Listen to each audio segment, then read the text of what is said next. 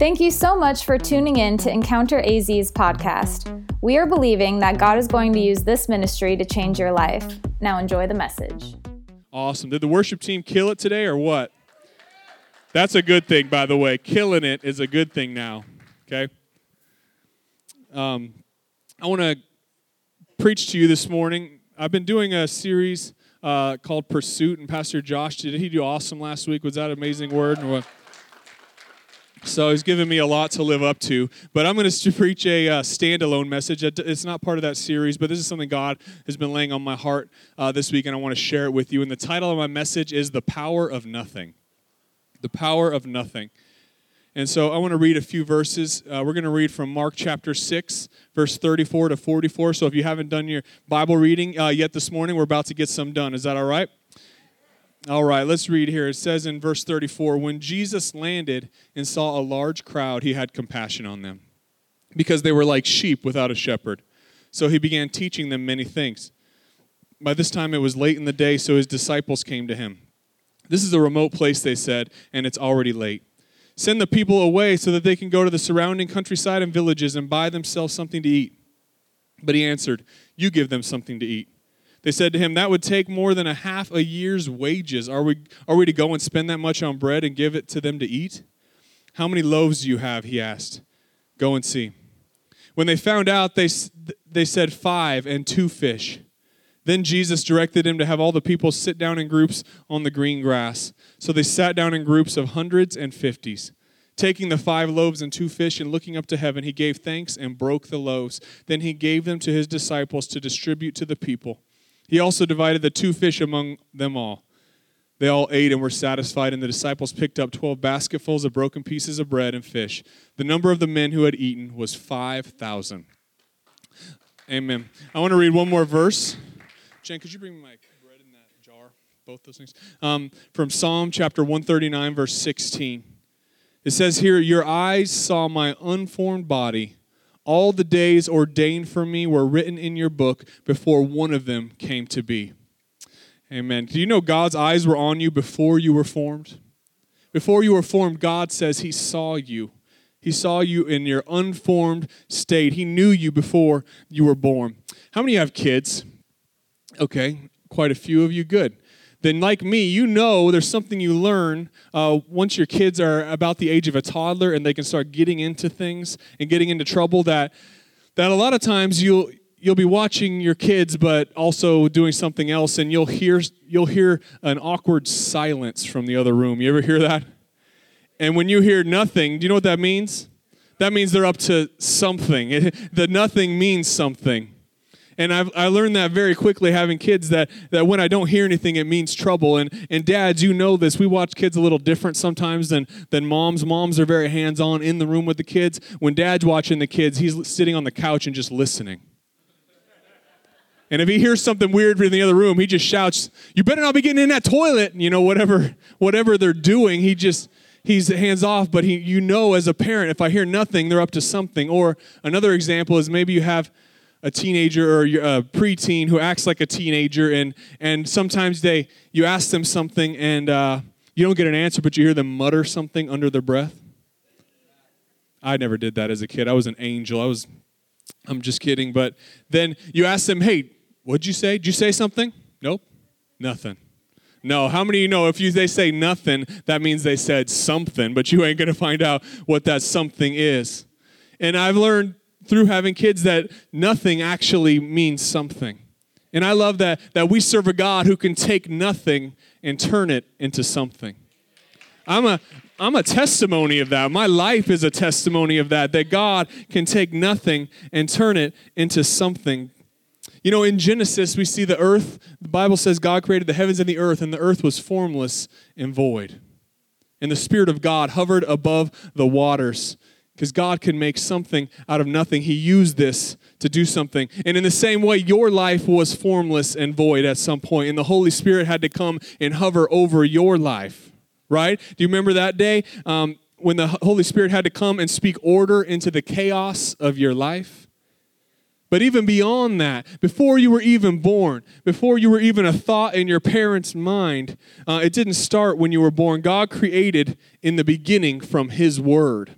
He began to speak and things came into existence. He said, let there be light, and there was light.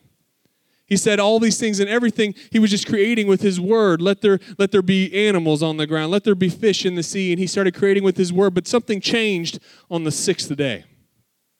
On the sixth day, it doesn't say he spoke. It says something different on the sixth day. His mouth didn't even open. In fact, he reached down and just grabbed some dirt. And out of that dirt, I don't know, of all the verses in the Bible, this verse does not bless me. I don't know about you, but we serve a God who paves streets with gold, but created us out of dirt. I don't know about you, but that doesn't bless me. In fact, that keeps me from being saved and stuck up because I got to always remind myself I'm just a dirt bag, okay? You can put on your skinny jeans and your makeup and get your hair did and everything, but you're still just a dirt bag, okay? Are you blessed this morning? But it's just evidence that God can take nothing and make something out of it. He took dirt and made his greatest creation out of dirt. Do you know that you're the only thing that God created that he says that he created in his own image? That you are his masterpiece, that he created something amazing out of dirt. And I know I've heard stories that are a pretty funny story about scientists today. You know, they say, well, we could do that. That's no big deal. We don't need God to create people out of dirt. And so they had a conversation, and this is obviously a fictional story, but they said to God, that's no big deal. We could create people out of dirt. And so God says, okay, let's see you do it. And so they reached down and they picked up some dirt, and then God said, whoa, get your own dirt, okay? Don't use my dirt. But God can take something or make nothing and turn it into something. He reached down and took his hands, and he took formless dirt, and he formed man. You know, the thing about forming something is you first have to have a picture of it in your mind before you can actually form it with your hands. So before God ever formed us with his hands, he already had a picture of who you would be and what you'd be like in his mind. He already has a picture of what you are created to become in his mind. Well, we see nothing. He took nothing and made it something. Jeremiah had this revelation in Jeremiah 1:5. It says this, before I formed you in the womb, I knew you. Before you were born, I set you apart. I appointed you as a prophet to the nations. I formed you because I knew you, and then I set you apart and appointed you to the nations. He says, the first thing he says is, I knew you. This isn't present tense.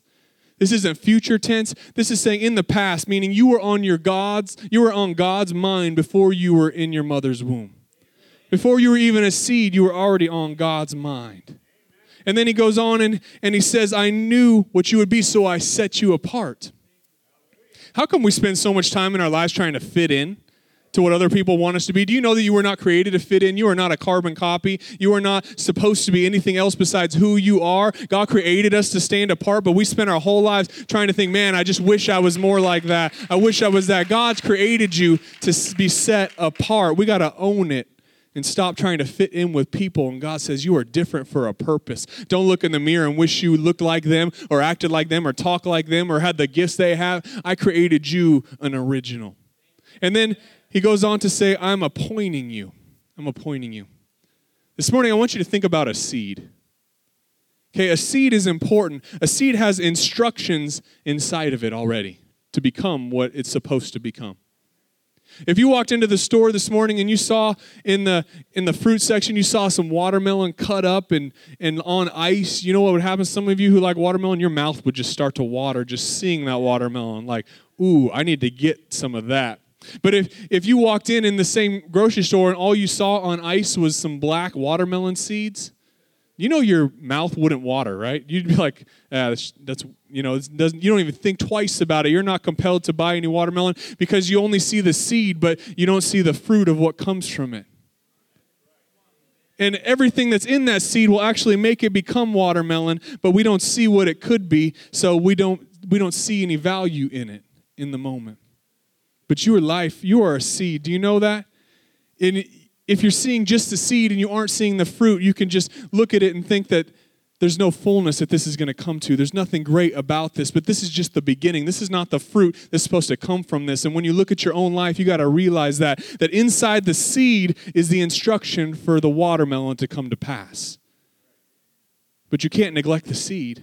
You can't think the seed isn't important. If I take an orange, with all the orange seed, with all the instructions inside of it, and I plant it in Florida, you know what happens? I don't even have to worry about it. I know that it will grow to become what it's made to become because I'm in Florida. But if I take that same seed and I go to Idaho and I plant it in Idaho, how many of you know that it's probably not going to become all that it was created to be because it's planted in the wrong environment?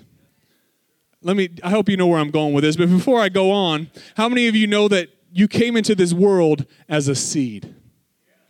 You came into this world as a seed. Do you catch my drift? Do I need to tell you about the race again? Does anyone need to hear about the race? How old are you, Bruce? 28 years ago and 9 months, Bruce and 2 million of his closest friends, they lined up for a race. And Bruce, I need you to know, Bruce, that when that gun fired, you took off as fast as you could, and you won that race. Can we give it up for Bruce? He won the race. But you know what, Bruce? You're a seed, and you became a fertilized seed. But if that seed is not planted in the right environment, just like a watermelon seed or an orange seed, it will not become everything that it's supposed to become. And so it's important that we understand that the instruction for us to become everything that we are called to be is already inside of us. But if we're planted in the wrong environment, the purpose of God may not have come to pass in your life yet. That's why it's important. It matters who you hang out with. It matters who you're in relationship with. It matters if you get involved in a community like a community group, or if you go to church, you don't stay planted, you're not going to grow. Some people uproot themselves every 6 months and wonder, why am I not growing? You got to get planted and say that I'm going to come to fulfill everything that God has for me because the information is in the seed and I'm going to stay planted in the right place. I got to stay planted. I wrote that God forms, sin deforms, but Jesus came to transform. He wants to take your seed and make it become everything that it's created to be, even if you've slipped up and made mistakes and sin feels like it's stolen away your calling and your destiny. It has not. Jesus has the desire and the ability to transform your life into everything that you were created to be. See, God formed you like a potter. Jeremiah got this revelation in Jeremiah 18 that you were like a pot, that God is a potter and you're like the clay. And if you're to watch somebody form clay, you might wonder at some point during the process, what is he doing? Why is he bending it that way? And in the moment, you don't see it. But after you go back a couple hours later, you see the final product and it makes sense. You go, oh, now I see the picture that the potter had in his head the whole time, but in the process, I didn't get it. And some of you, when temptation started coming along and sin became a part of your life and you started messing up the way I did, you started to take on other identities than that God created you to have. Other hands that don't have a picture of your destiny began to form and mold your life. And they didn't see what God saw in your destiny. But I put my life in the hands of other broken people. I put my life in the hands of liars and manipulators, and they began to form my life. And I became something that God never intended for me to be because I allowed my identity to be formed by the wrong people. You got to quit putting your life in the wrong hands. I heard a statistic this week that just spoke to the fatherless society that we live in. And you got to know that a lot of your identity as a child comes from your father. It's important. And I know a lot of moms who fill in that gap, and they're amazing, and God bless them. But a father's role is important in a child's life. And actually, I heard the statistic that 26 of the 27 recent school shooters in this country grew up in fatherless homes.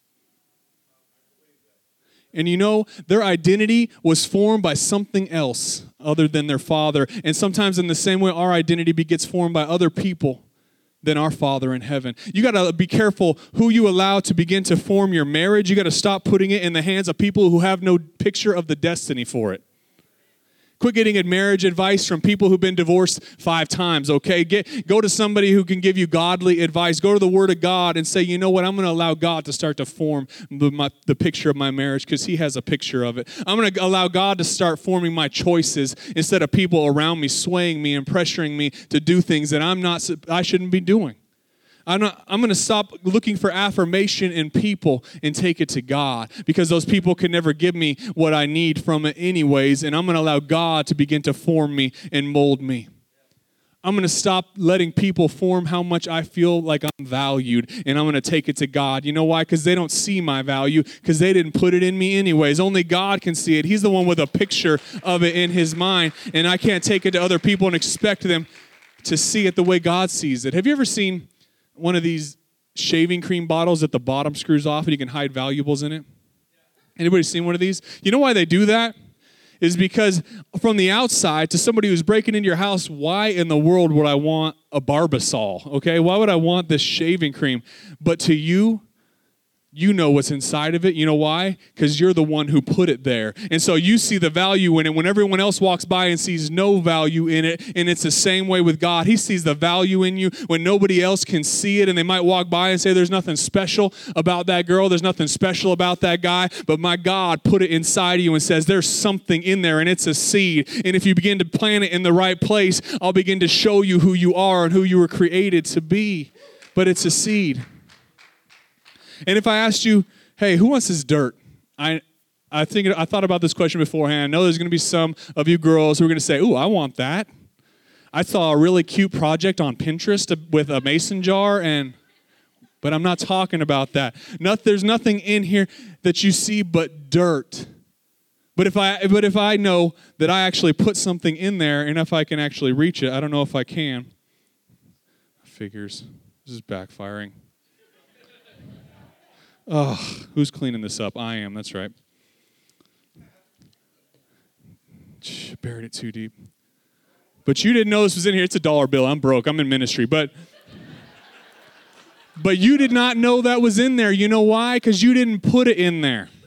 I put it in there, and so I knew the value inside of it. And you got to realize that you are leaning on people to tell you something that only God can give you because he put it in there. No one can tell you your identity other than the one who put you together and had a picture of who you were called to be in your mind. Stop letting other people do what only Jesus Christ can do. He put it in you, and he can tell you what it is and who you were created to be. I began in my life to ask God, who am I? Like, why did you save me? And I realized something. I was saved. I wasn't fulfilled. And I realized in that season of my life, I was saved not to sit. I was saved to serve. And I think a lot of times we get caught up in thinking about what God has saved us from. And we have powerful testimony service, and that's awesome. I love to hear what God has saved us from because he saved me from some things. I'll tell you what. But I also realized that God did not just save me from, he saved me for. He saved me for something. And you know what I realized? He saved me for others. And it wasn't just about me. Can you look at your neighbor and tell him, it's not about me. It's not about me. You see, in that season of my life, I said one sentence, people. You're still talking. I'm just kidding. But I realized in that season of my life, I knew the what that God saved me from, but I didn't know the why of why he saved me. And I think a lot of Christians are stuck in the what, not realizing the why. And I know he didn't save you just because you were lost. He didn't save you because you were addicted. He knew you were addicted, and he saved you from that. But he didn't save you because you were hopeless. He didn't save you because you were lonely. He didn't save you because you were stuck in sin. He allowed you to go through those things so that you would see that those sins actually lead to nothing but emptiness. But he actually saved you because other people need what he put in you. But so often we just get so caught up in what God saved me from that I don't realize there's something in me that other people around me need. He saved me for something, not just from something. And he chased after us because we took on a different identity than he created us for. You know what? God wants to get his hands back on your life this morning.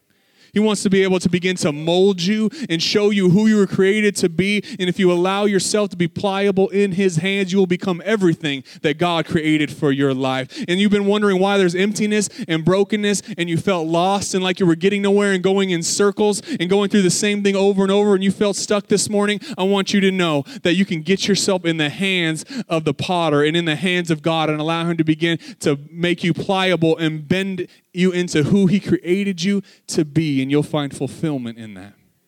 There's fulfillment in the hands of God. But we often say, I have nothing, God. What can I give for you to use? I've got nothing. That's why I love this story from Mark chapter 6, as we see the disciples and they go and they find that they're ministering to all these people and it's becoming late and they start to walk back to the village and these people are hungry.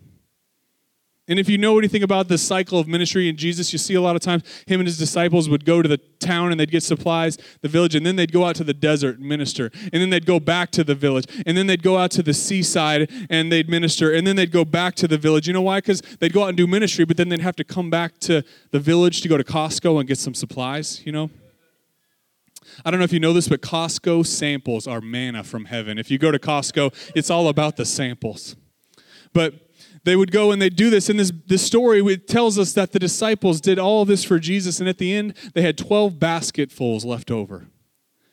And I started to think about the fact that there was 12 basketfuls. And I wonder if this was not the 12 baskets that the disciples had, that they would go to the village and fill up when they went out for ministry. So there's 12 disciples and there's 12 baskets. Each disciple had a basket and they're walking back to the village to get more rations from Costco, and all these hungry people were there, and Jesus does something interesting. He says, why don't you feed them? And in the words of Gary Coleman, I just picture them saying, what you talking about, Jesus? What in the world? Look at these baskets, Jesus, and we have nothing. We have nothing to feed them. And Jesus, didn't he know that they had nothing? If he knew, why would he ask them to feed the people? You see, whenever Jesus begins to appear to act ignorantly in Scripture, he's usually trying to give a revelation of who he is. And so he's trying to show us something here, and he asks this question, why don't you feed them? And the disciples, they don't have anything to offer. You know, Jesus, I want to do something for you, but I got nothing. I don't have anything to offer for you, Jesus. And Jesus says, you have something. Go see what you have. So the disciples, they go and they find this little boy and they steal his lunch and they bring it back to Jesus. And they say, Jesus, we've got 2 fish and 5 loaves. 2 fish and 5 loaves. That's it. Jesus says, that's all we got. And Jesus, he takes this 2 fish and this 5 loaves and it's white bread. I'm cheap. It's an illustration. And he takes it and he lifts it up and it says he blesses it and he breaks it. He breaks it apart and then he takes it to the disciples and he says, all right, here you go. Now go and give it. Give it? Yeah, feed them. Here you go, Peter. Here you go, Peter.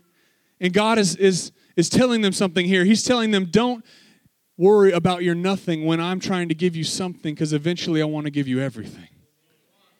And God in this moment is trying to show them something. Go give it. Go feed them. And so they have these people, they're seated in 50s and 100s. And it says, all right, go sit down in groups. You know people get fed in groups. You know that, right? Community groups. Every other Wednesday we're feeding people. But anyways, shameless plug. But they sit these people down, and it says there's 5,000 men. And in that day, you need to know they didn't count women and children in that day, but there was no TV, so there was a lot of kids, okay? And so there was probably 20 to 30,000 people.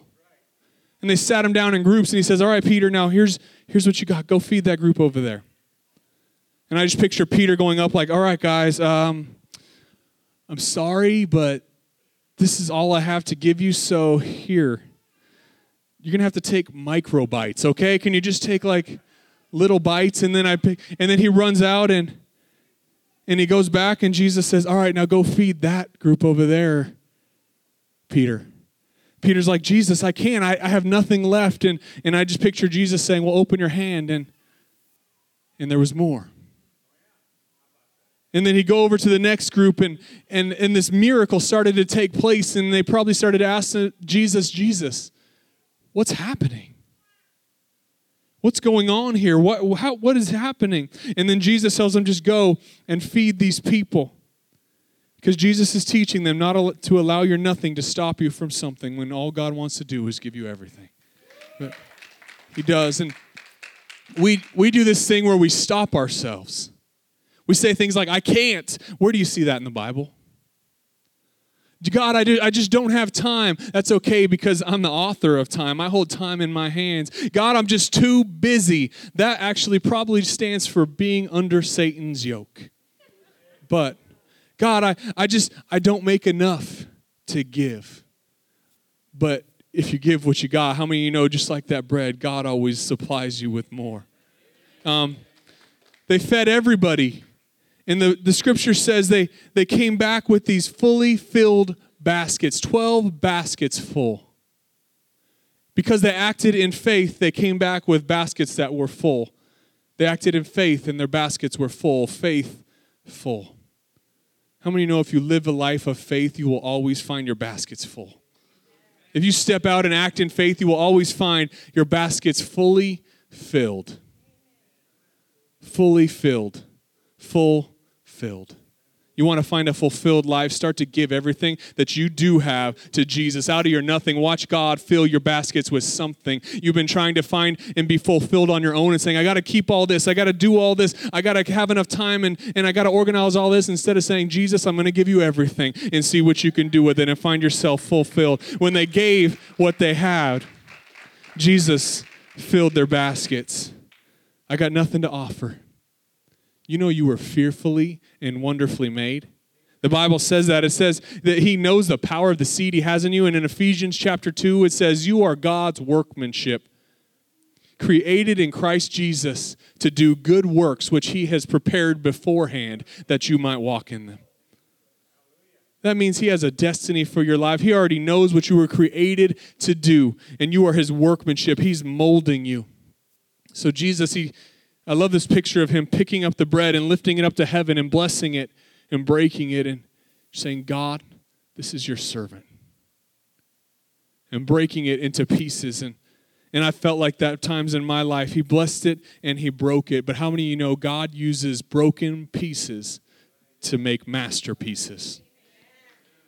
You are a masterpiece, and I know you see yourself as broken, but one day I became marred in the hands of the potter, and I began to be formed. My identity began to be formed by other people and other things, and I found myself broken into pieces, but as soon as I submitted myself into the hands of the potter, once again, he began to take broken pieces, and you know what you have to do to make hard pieces pliable again? You just add water. Can I tell you, in the scripture, Jesus Christ says, I am the living water, and anyone who comes to me will never thirst again. If you submit your hands into the living water, into the hands of Jesus, you become pliable, and he can make you what you were originally intended for you to be. But every broken piece in your life is not turning God away. He's saying, I take broken pieces and I make masterpieces. Your life is a mosaic. And I've heard it preached before that every broken and cracked place in your life, when the light of Christ begins to shine through your life, it's just more light coming out of every crack and broken place in your life, just to bring more glory to God. I'm a mosaic transformed to be put back together to be a blessing for the future. And many of you sit here today, and I know that you're here at church, and most of you probably have a relationship with Jesus Christ. Some of you, if you don't, that's great. We love you, and this is a home for you. This isn't a place we believe that you have to become before you belong. We believe that you're part of our family, but before you don't need to act like me or look like me or believe like me. I love you anyways, and we're glad you're here in this place. It's a home for you. But we get saved, and we sit here wondering, God, what's the purpose for my life? I know the what you saved me from, but what's the why? And the why is purpose. God, why was I born? There's an old proverb, an old African proverb that says the two most important days of your life are not the day you're born and the day you die. The two most important days of your life are the day you're born and the day you find out why you were born. It's important. We need to know our purpose. I remember one Sunday I was sitting in a church like this morning. Can I get the worship team to come back up and help me? And I began to just think, God, I'm saved, but I don't understand. I don't feel fulfilled. Is there something that you would have for me to do? What can I do, God? I'm not saved to just sit here. I know that you want to use me, and if you can use anybody, would you use me? And I didn't have anything. And I just felt like God said, give me your nothing, and I'll turn it into something. And eventually I'll give you everything. And I remember what that looked like at first for me. What it looked like for me is I became a youth pastor. I had nothing to give. And one day, they had no other option, so they said, I guess, Brent, you're the youth pastor now, I guess. We got no one else. And I was like, no, I don't know anything about this. And I remember they didn't have any other options, so I did it. And I remember walking into the youth room that first night, and these youth kids didn't even know who I was. I mean, they had another youth pastor beforehand. They didn't know I was coming. They didn't know I was taking over. They're like, where is our pastor? And who is this guy? He's just bald and standing here staring at us. I didn't know what I was doing. I remember looking out at their judging eyes, and they're shaking their heads like, you ain't going to do this. And I didn't know what to do. I'm like, should we sing some songs or something? I don't know. Let's do something. But do you know what? God took my nothing that I laid on the altar and said, I'm going to use it to create something. And he did amazing things in that season of our lives where we laid down our lives and said, God, would you use us to do something? I gave God my nothing. Can I tell you, my basket became so full. And he continually, every time I pour out more for him and I say, God, here's nothing. Can you do something with this? He continues to do something new and something more. And he continues all through every season of my life up until this point. I knew my what, but in that season I found out my why. And my why is sitting in this room. You know, in that season, there's a lot of people that actually came from that nothing. If there's people here like Amanda, that she came from that season in my life where I had nothing to give, but God used it. And Andrew, her husband, sitting in there, and Courtney and Luis. And there's a lot of people in this room, Casey and Christian, who are in kids ministry, that became part of what God filled my basket with, these relationships and these kids that loved God. And you know what? I found my why, and all of you sitting in this room, you're part of that. God saved me from a lot of things. That was my what, but my why is so that I could serve him and be a blessing to other people. There's a lot of power in nothing. And I've realized this in public speaking is a lot of times a public speaker will vary their volume and even leave space in between sentences like that. And you know what it does? It causes the listener to all of a sudden you be on your phone, and when you hear a volume shift or you hear space, you look up and you think, what is happening? And you lean in. And sometimes I wonder if God allows us to have empty baskets so that we lean in to him. Say, Jesus, I have nothing. Can you give me something? And I just asked this morning if that's you. If you came in here and you feel like you're running on E and your basket is empty, I want to encourage you, just lean into God and say, God, I believe you can take my nothing and you can use it for something. I heard a story about an evangelist. A pastor shared it. And this evangelist, he kept feeling the tug of God to go up to this logging camp and to preach a revival sermon. And he was battling it for a while, and he thought, I don't know if that's God. And he kept feeling it over and over. So he said, fine, God, I'm going to go up there, and I'm going to preach a sermon on this logging camp. And he went up to this camp, and it was strange because he walked into the camp, and there was no one to be found anywhere. And so he continued, and he went in the mess hall looking for people, and it was just completely empty. There was no one anywhere in the camp. But he said, God, I know that you called me here, so I'm going to be obedient. And he went in that mess hall and he preached a sermon to nothing. He preached a sermon the best that he could to nobody. And he went down and just thought, all right, God, I'm just believing you can use my nothing. I don't know what it was, why I was there, but about 4 years later, he was preaching somewhere else and he felt a tap on his shoulder. And they said, are you so-and-so? And he said, yes. And they said, I've been looking for you for 4 years. And they said, 4 years ago, you came to a logging camp. And you preached a sermon to what you thought was an empty mess hall. He said, I was the foreman, and I had to come back to grab an axe, and I heard noise coming from the mess hall, so I came and I stood outside behind a stack of logs, and I listened to that sermon, and I gave my life to Jesus that day. That day I went back, and I went out to the rest of the workers, and I told them what God had done, and 3 or 4 of them also accepted Jesus that day. All because he said, God, there's nothing here, but if you can use nothing, can you make something out of it? And he can. I want to encourage you this morning. Will you stand up to your feet? If you feel like you're here and you got nothing to give to God, if you came here with empty baskets, I just want to ask you to hold an empty basket up to God, but have an open heart. Say, Father, we believe in the name of Jesus that every empty basket, every person that came in here feeling like they had nothing to offer you, God, and Lord, if we give you our nothing, we believe that you can turn it into something because you desire to give them everything. They were created with purpose, on purpose, and God, I'm just believing that the season of their life right now is going to be the most fruitful of their life because they're going to get planted around the right people and doing the right things, God, because there's a seed in them with all the information that it needs to fulfill everything you called for them to do. Jesus, we're just declaring right now a new season over everyone's life in here, a season where they no longer look at what they don't have, but they look at you. You're the God who has everything, Lord, and we lift up and we exalt your name in this place this morning. Will you worship him for a moment with me before we go and just say, Jesus, I lift up my empty basket with an open heart this morning and say, would you fill it?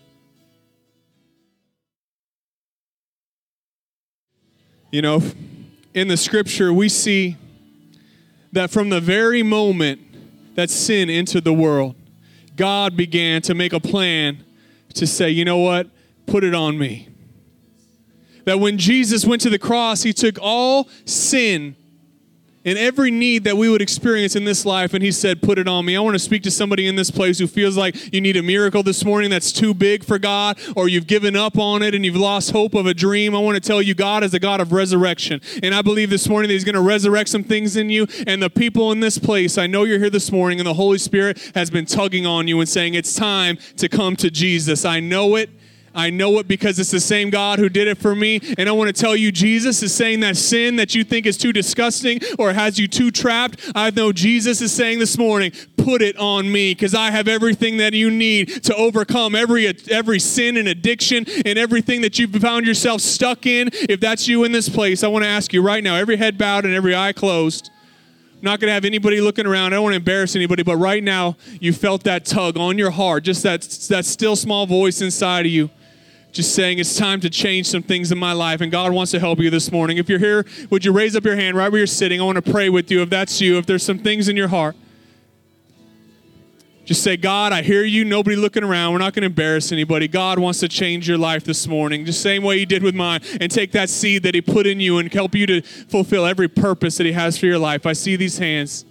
You can put them down. Father, will you just pray along with me and just in your own words, just begin to invite Jesus into your heart and say, I want you to be the Lord of my life. Jesus, every hand that was raised, and those that your Holy Spirit is speaking to that didn't raise their hand right now in their heart, they're saying, Jesus, I confess my sins and I put it on you. God, every need in this room, every addiction in this room, we just take authority over right now, like Amanda was saying, and we say, sit down, devil. You have no authority and no place in my life anymore. You stay seated because the God of the world, the God of the resurrection is resurrecting some life in my heart right now. And God, every seed in this place I'm beginning is going to experience the most fruitful season of their life. If you're here this morning and you need a miracle, I want to invite you up because the same God who broke bread and did miracles through it, I want you to know he's here this morning and he can do a miracle in your life. If you have a need, come on up. We're going to have the prayer teams up here to pray for you. If you need to slip out, you can go ahead and do that. God bless you. Have an awesome week. If you're visiting, please fill out a connection card in the seat in front of you and drop it off at the Welcome Center.